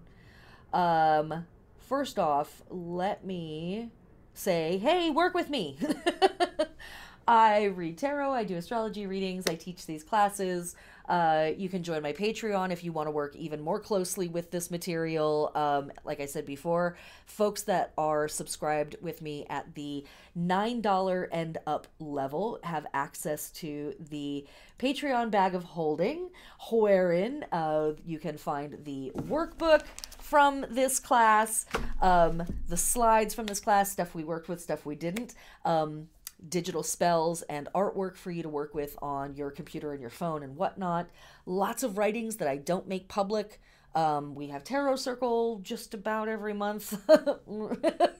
And a bunch of other stuff. As well, you are supporting me and keeping these classes free. This is what I do to make a living. This is me. Hi. And folks who sub to my Patreon support this work and make it possible for me to keep these classes free for all beings, whoever can work with it. So, come work with me.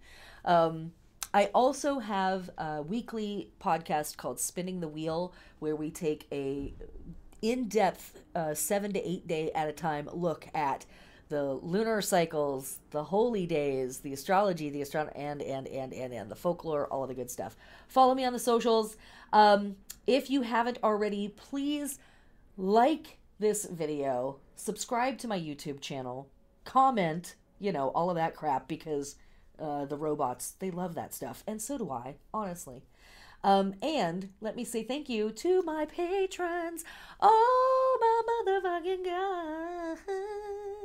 You guys. Come on.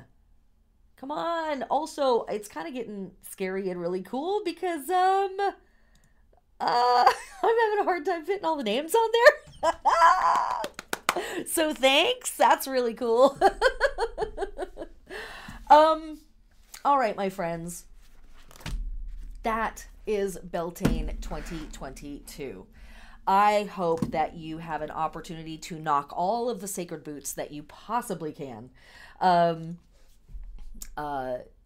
Sex and sensuality are such loaded vistas of human experience, and this is a season that really wants us to get into our bodies, get into the physical plane.